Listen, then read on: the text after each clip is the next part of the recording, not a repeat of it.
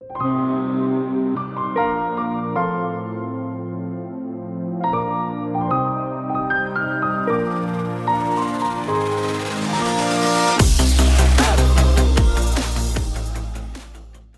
to the Digital Solicitor podcast with me, Christina Grasco. Today, I'm delighted to be joined by Richard Miller, who is head of the Justice team at the Law Society, to talk about legal aid. Richard is one of the most committed and genuine supporters of legal aid and has regularly put himself wholeheartedly into the fight with all sitting governments to try and improve the lot of the legal aid lawyer. So it's a pleasure to have you here today, Richard, for what I hope will be a deep dive into the most pressing legal aid issues in this most extraordinary of times.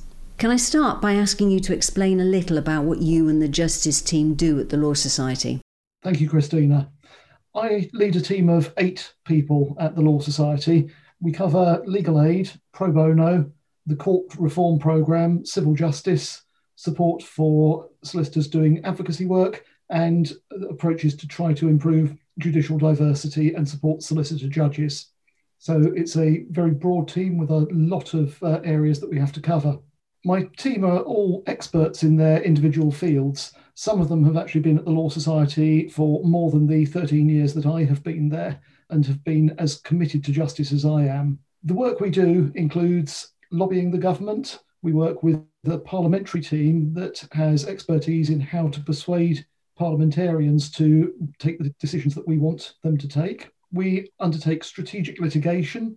We draft responses to consultations, and we have regular meetings with civil servants to engage with the detail of proposals coming out of government and to try to shape them in ways that will support rather than undermining justice. Now, I know that means your remit is across the justice system and not limited to legal aid. However, given the strictures we are working under at the moment, the toughest roles have undoubtedly been for anyone working on the frontline in courts, police stations and detention centres under legal aid contracts. What are the biggest headaches facing them and the justice system at the moment? Right now, one of the major problems is how do you keep people safe when they have to attend court in person, and how can you ensure that as many cases as possible are dealt with remotely without also undermining justice? One of the concerns we've always had is that remote cases can lead to unfair results. There is evidence to suggest that decision makers are sometimes less sympathetic to people when they see them on video rather than in person. There are concerns about, for example, whether juries would see everything that's going on in the court, would pick up on body language and other cues that you don't necessarily see if you're just watching a video. So there are a whole host of concerns that video attendance at hearings can have an impact on the quality of justice. And this is something that we are very concerned should be evaluated properly. But having said that, during the pandemic, very often the choice is between this sort of approach or not holding cases at all at the moment and delaying them indefinitely. And those are both less than desirable outcomes, but very often holding the remote hearing and just acknowledging its limitations is a better option than just delaying indefinitely. Has there been much resistance from all the parties? I'm thinking both from the judges involved and the parties before the judge. Has there been much resistance, or has there been a fairly even-handed acceptance that this is where we are and it's the best we can do? One of the challenges has been that you have a lot of different parties involved in these cases, and that can sometimes lead to different viewpoints as to what should be done remotely, what should be done in person, and how things should operate generally. Some people involved in the system are not comfortable using technology and have taken a while to get up the very steep learning curve to be able to use it effectively. Some people are concerned about the quality of justice and feel that hearings can't happen effectively over video links. This is particularly the case if you're dealing with vulnerable clients or in cases where there is a lot of evidence, where you need cross-examination. Those sorts of cases very often do need to be undertaken face-to-face rather than by video links.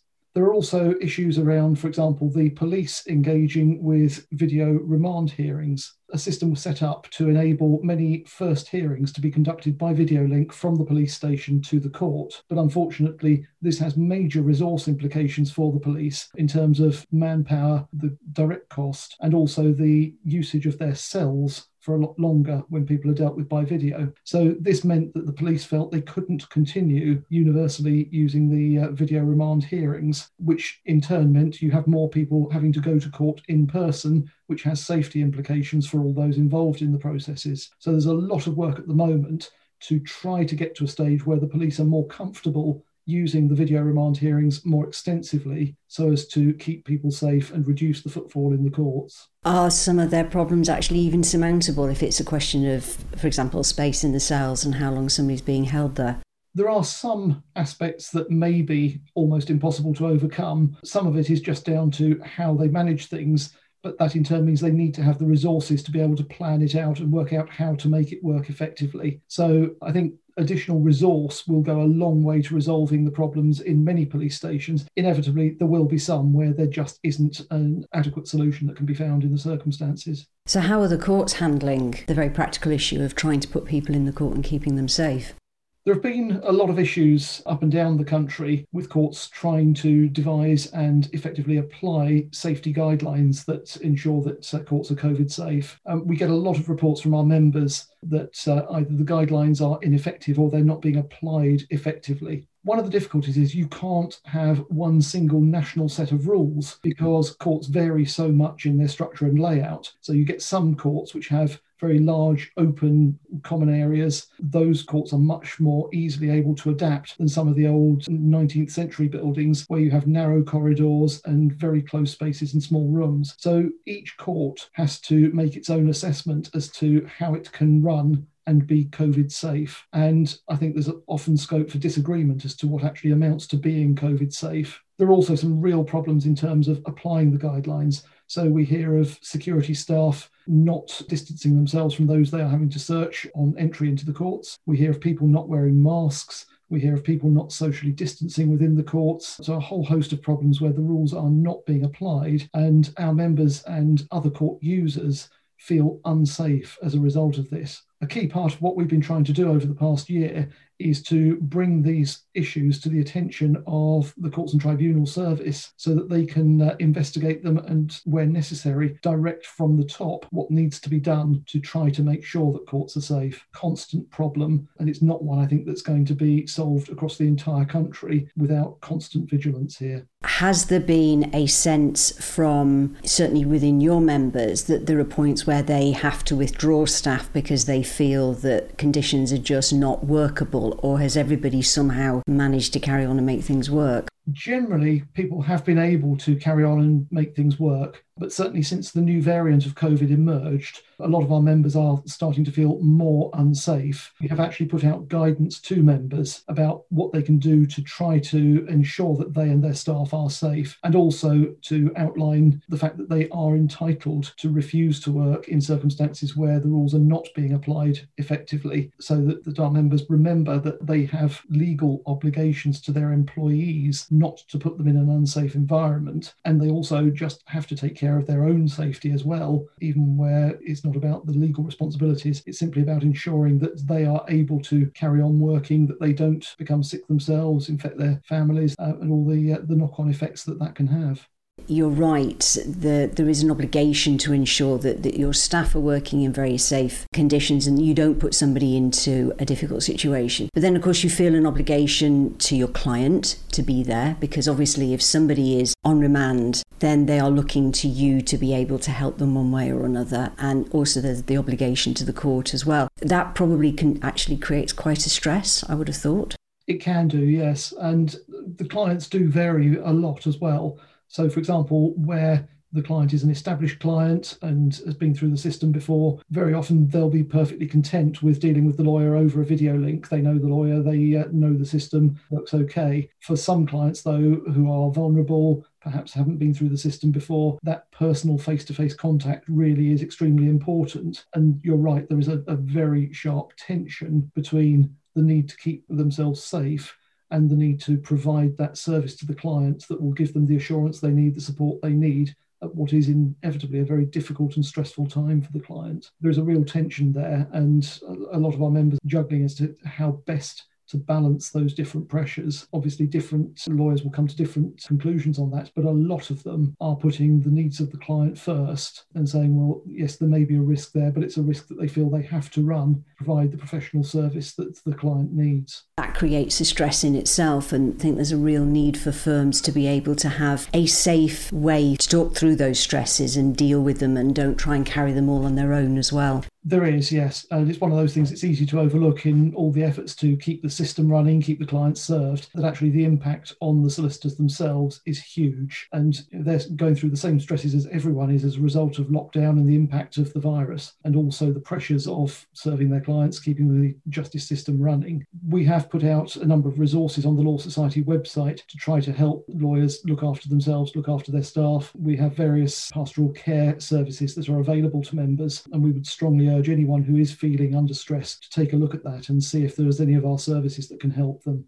We had a very brief conversation prior to starting the podcast, and there was a couple of things that come out of that conversation. I suppose the most obvious one is court safety and vaccine prioritisation. We've already talked a little bit about court safety, but is there any hint that there may be some prioritisation on the basis that the justice system is an essential service and everybody working within it are key workers?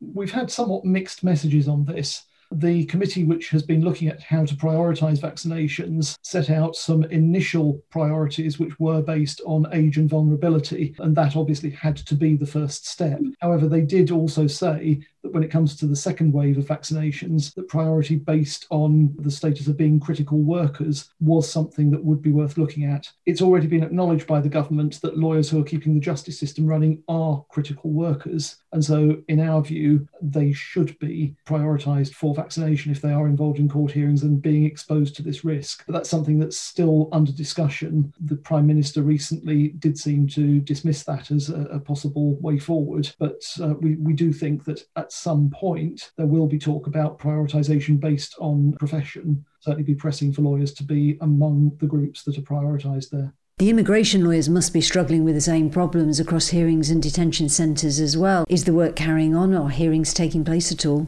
It is still functioning to a degree. Again, hearings are very often taking place remotely there. You do have, again, a lot of detained clients, so some of the same issues as you get with police station and prisons also arise when we're talking about immigration practice as well. So there are very similar challenges there, but the system is still operating. People are still managing to keep going. But again, a lot of the lawyers are taking risks in order to make sure that the system still keeps working effectively. Shifting the focus outwards slightly now from the front line, I think a couple of other topics that are really worth having a catch-up with you on is means testing and financial support. Do you want to just bring us a little bit more up to date on where things are with these?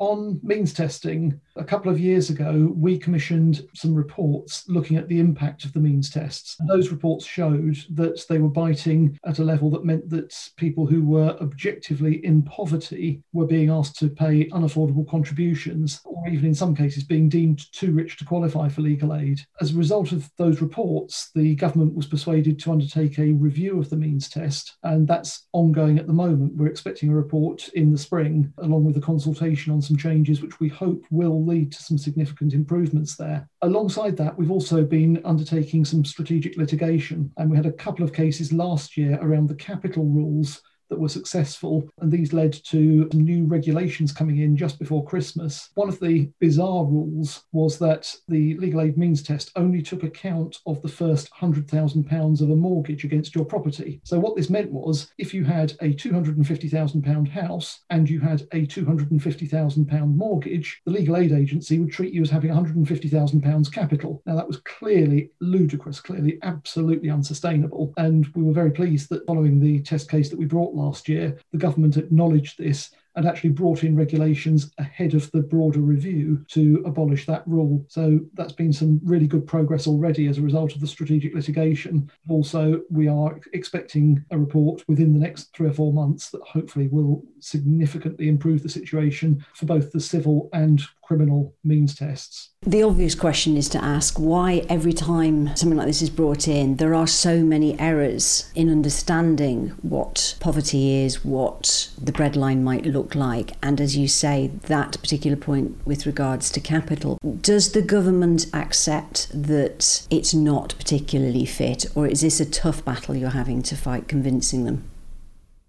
Anything to do with legal aid, it tends to be quite a tough battle. What we tend to find is there is always a very high bar set for the evidence we have to produce to be able to persuade the government to spend money on things. So that's inevitable. It's not a party political thing. It's the same with any government. So what we have to do is just get as strong evidence as we possibly can to persuade the government to make changes. One of the significant things with the means test is it's something that has built up over time, because the means test used to be uprated in line with inflation every year, and that stopped in 2010. So the effect of that has been every year the means test has shrunk and shrunk in real terms, to the extent now that far more people in poverty are actually not meeting the means test. So I think the fact that we've had that 10-year period without any uprating helped us persuade the ministry that this was something that did need to be looked at. And those reports, I think, really did hit home with them to show why it was such a serious problem. Is it possible to say that X number of people have ended up being denied legal aid simply because the benchmark is getting lower and lower and lower? So people who maybe 10 years ago might have been allowed legal aid and therefore to see a solicitor and get their case heard are simply being denied that. Do we have stats on that? It's one of those things that's really difficult to test it out.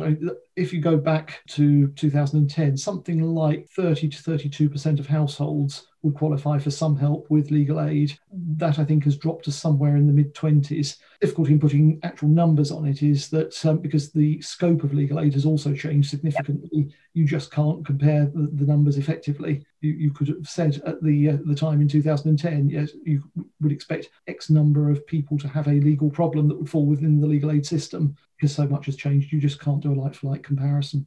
Can we turn to the subject of financial support and where this sits at the moment as far as the Law Society, as far as you're concerned? I think there's two aspects to this. The first is the underlying problem of the economic unsustainability of legal aid work. And then there is the direct impact of the pandemic and what that's done to firms' cash flow, to workloads, and to the financial health of firms as a result of that. Right from the outset, we lobbied government to provide support to legal aid firms to enable them to weather the storm during the pandemic. And what we found was that the legal aid agency was willing to look at the payments on account mechanisms that they had, and they made a number of changes to those which have helped to improve cash flow. But of course, one of the problems with that is, in effect, what you're doing is you are getting up front the money that you were going to use to pay all your expenses in 6 months' time. That then begs the question, how do you survive at the point when you would have been relying on that money in the future? There are also concerns about what's going to happen to firms once tax bills become due, because we think there are a lot of debts, particularly around tax, that firms are just not equipped now to be able to deal with, simply because income has fallen through the floor in many areas. So that's the situation during the pandemic. But of course, this is a much longer standing problem. We've been saying for many years that legal aid practice is unsustainable. In criminal law, for example, what you see is an ageing profession. We published a heat map a few years ago that showed there are now some counties in this country where there are no lawyers under 35 doing criminal defence work. Young lawyers might come into this for a short while, but they don't see a long-term career doing this work. And it's hardly surprising, given that the rates have not increased in cash terms since the mid-1990s, have been cut several times along the way. When the government put forward some money in the criminal legal aid review last year, that was the first time additional money had been provided to criminal litigators since the 1990s. The CPS was given increased funding to undertake recruitment, and where they recruited from was the defence side of the profession. They don't, on the whole, train up their own lawyers. They do to a degree, but the vast majority of new CPS lawyers over the past couple of years have been coming from the defence profession. And we have heard of some firms that have actually had to close down their crime departments because they've lost key staff to the CPS. So eventually in 2018, the government was persuaded to undertake this criminal legal aid review. That was then delayed by the pandemic. We did get the quotes, accelerated items, which led to a number of payments for specific aspects of criminal practice, in particular to do with the use of the study of unused material and also for cases that are sent to the Crown Court. So a number of additional payments that have been of some help, but it's really a drop in the ocean compared with what's needed. What we have is, I liken it to a situation where someone's falling out of the 8th floor window and they're one floor off the ground saying, I'm still okay now. The response we get from the government that the system hasn't collapsed yet, that there are still enough firms doing this work to cover the duty schemes, to cover the courts, and therefore there's not an urgent need to put more money into the system. But the fact of the matter is, if you wait until the system actually has collapsed before you start to put things right, it's going to be vastly more expensive and vastly more difficult to put it right. And so we keep urging the government not just to undertake this fundamental review, which the independent part of it has finally got underway this year, but also that there needs to be interim relief. There needs to be an increase in rates across the board so that firms are able to survive while we're waiting for the outcome of this review. Is there a danger that the government will use the pandemic and the cost of supporting businesses generally as yet another reason to not weigh in and help specifically in this area? I think in terms of support during the pandemic, what we've been seeing is obviously the Treasury came up with a number of generic packages that were available to businesses generally. The Legal Aid Agency came up with a number of measures to help with cash flow, but overall, the government simply wasn't persuaded that any more assistance was needed. Now, you can agree or disagree with that assessment, but I do think that they were genuinely looking at it to try to see was more help needed. I don't think there was a deliberate neglect there. It was simply that they set a high bar for evidence. They didn't feel that that bar had been met, and therefore they made that calculated decision not to provide additional support. We do think that that was unfortunate, that it was risky, and undoubtedly it will have cost some firms their very existence. But from the government's point of view, the system is still functioning today. They have still got coverage today. And so they would say they've made the right judgment on that. We'll see over the next few months whether actually the system is rather weaker than they currently anticipate. I'm guessing one of the principal problems with cash flow is that cases aren't concluding effectively. If you can't have a hearing, then you've got a lot of work in progress hanging around, awaiting a conclusion which might not happen for 6, 12, 18 months, the way things are going at the moment. Yes, it's two things. One is that there has just been a reduction in the volume of cases coming through because of the pandemic. So that's had an impact. But a large part of it is down to the delays in the courts and the fact that cases aren't concluding. One of the things we've been lobbying the Legal Aid Agency for is around their payment on accounts mechanism for Crown Court cases. At the moment, it's based on the fact that they will pay the cracked trial fee and no more than that, on the basis that that's the minimum that would be due, and therefore that's not exposing the LAA to any risk. A lot of those cases would actually be due the full trial fee. So that means that even with the payment on account mechanisms that are currently in place, there is a lot of work in progress tied up that firms are unable to bill as a result. And so we're trying to persuade the Legal Aid Agency that they need to address this issue. They need to pay a bit more on account. And even if in the individual case, there may be reconciliation has to be done further down the line across a body of cases, then the situation is still going to be very much in their favour. It's unlikely that they will ever find themselves out of pocket overall. There does need to be more relaxation to ensure that firms can free up a bit more of this work in progress, where you've got cases that perhaps won't be heard before 2022, even 2023 we're hearing now. So looking at legal aid post-COVID, we know there was a tender coming up for crime in the non-too-distant future, but that has been delayed by 12 months and contracts extended until September 2022. Does this help or hinder in the circumstances? I think for most firms, this will be helpful.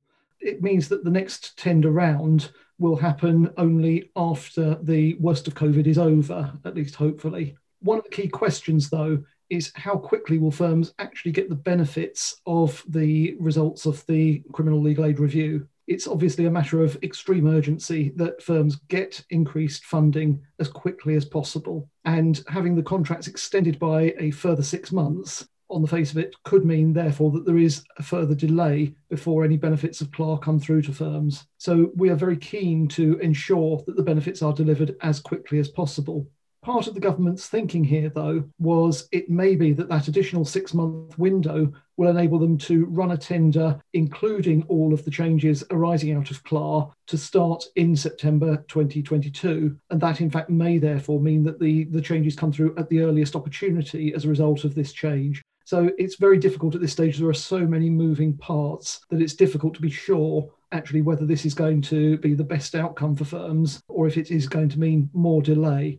One of the things that is of concern is the issue of any firms who wanted to get a contract for the first time at the next point of contract retendering. These firms are few and far between, but there are some, for example, where the existing firm is giving up its contract and its criminal department may want to set up separately. These firms at the moment are left something in limbo. Originally, the contract terms said that the existing contract can be extended until spring 2022. So this further 6-month extension is something that wasn't expected and isn't actually catered for within the existing contract. So we need some clarity for those firms that might have been wanting to bid for a contract and whether they will now have to wait the additional 6 months or if there is a way to bring them into the system at the time that the current contracts were due to expire.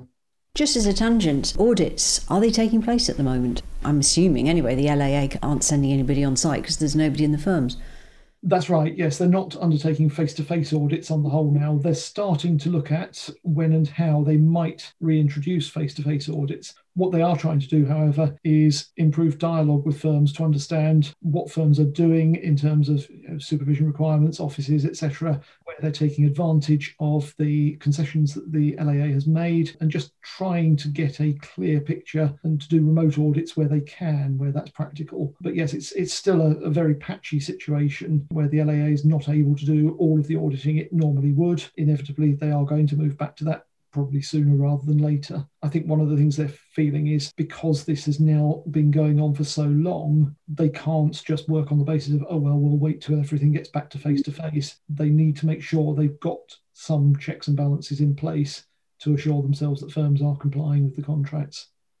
But we are seeing right across the board now quite a fundamental shift. Some would argue a long overdue shift for all law firms shifting to a digital structure. And whatever the pain points that the pandemic and everything else has brought with it, there does seem to now be a genuine acceptance that being a digital firm does have its advantages, and that being forced down that rabbit hole has caused some firms to finally accept that there's, in terms of financials, if nothing else, there is some good to be had out of it. So is there going to be a point when the LAA also is going to have to accept that the firm as a physical construct simply may not survive intact as a result of this pandemic? Because, of course, one of the ways of keeping costs down is not having a physical office, isn't it? It is, and this is a discussion that we keep coming back to every time there's a new tender round. So last time round, we actually did have quite a debate about, is there a need for a physical office, or should we be starting to think about moving away from that? It does open up all sorts of cans of worms when you go down that route. One of the key issues here is having the physical office is what determines which duty schemes you can be on. If you move away from the physical office, that then opens the question, well, how do you determine what schemes people can join? It would be a whole new way of organising the entire structure. But I think you're right, the changes over the past year, inevitably many of them are not going to revert to the pre-pandemic status quo. And so one of the areas that we've got lined up for discussion with the Legal Aid Agency is to talk about what changes do we need to the contract to acknowledge the fact that the world has changed. Much more is going to be done digitally, whether that's remote attendance on clients, whether that's remote court hearings, or if it's around the way that the firm itself operates and manages itself. All of these things, I think, have changed permanently, and we need to make sure that the legal aid system adapts to ensure that those changes are properly recognised, that payments keep pace with the new ways of working, the management rules also adapt and change as necessary to deal with the digital world. I think that's right, because in practice those things have already changed within firms. After a difficult start last March, we have seen firms adapt really very well, actually, possibly against their own better instincts at times when they didn't think things would be possible. But they're really starting to learn how to adapt to remote supervision, and also making sure that everybody feels there is somewhere to go to, because it was so easy in the office, wasn't it? You just turn around and whoever, maybe your supervising partner or your supervising solicitor, you can ask a question of. People have learned very well, actually, to handle that, because they've had to, of course, and because they're having to manage the risk within the firm right across the board. They don't want anything nasty leaping out in terms of insurance claim or whatever. So the adaptation has already been made, and the LAA may have to catch up to recognise that there are other forms that work just as well. I think that's right, yes, and that's going to be central to our discussions. It has been a very interesting experience over the past year. Coming into this year, a lot of us had various preconceptions about what would or would not work remotely. And I think some of those preconceptions have been overturned, and we found actually things can work this way a lot better than we ever thought they might. Others have been, I think, vindicated. So some of the difficulties around cases involving cross-examination or remote or vulnerable clients, those really don't seem to work well remotely. We've also learnt new things, such as that holding an all-day hearing online is very much more tiring than holding that same hearing in a physical environment. Nobody predicted, but many people have reported that's been their experience in the past few months. So we've learnt a lot of new things about this way of working, as well as testing out some of the presumptions that we all had beforehand. We had possibly all of us underestimated how important that visual read of everybody involved in a hearing was in terms of the way that the next stage of the case evolved in real time. But I think there's a lot of other advantages that have come through which could help cash-strapped firms if they're allowed to stay in place. Yeah, so one of the things we've seen is people are able to deal with clients remotely. One of the classic things, I think, is the administrative hearings in court on both the criminal and the civil side, that it's far more effective for the lawyer to be in their office and just dial into the hearing when it happens. And it means that they can deal with it in perhaps 15 minutes instead of the time to get to the court, the time sitting around waiting, the time travelling back again. So you can massively reduce the amount of either unpaid or very significantly lower paid time that you're spending on cases. There are some real benefits, real efficiencies to be had through doing that sort of thing. Those are some of the things we hope will be retained going forward. I think that's a really good place to end our conversation today. My thanks to you, Richard, for being here with us, and a reminder to everyone listening that if you have any queries regarding issues he has covered today, then the Law Society website has a lot of resources that you can use to help you. Alternatively, if you have questions about any aspect of being a digital law firm, then please email them to us at digitalsolicitor@leap.co.uk. Thank you for listening. Take care, and I look forward to being with you next time on the Digital Solicitor Podcast.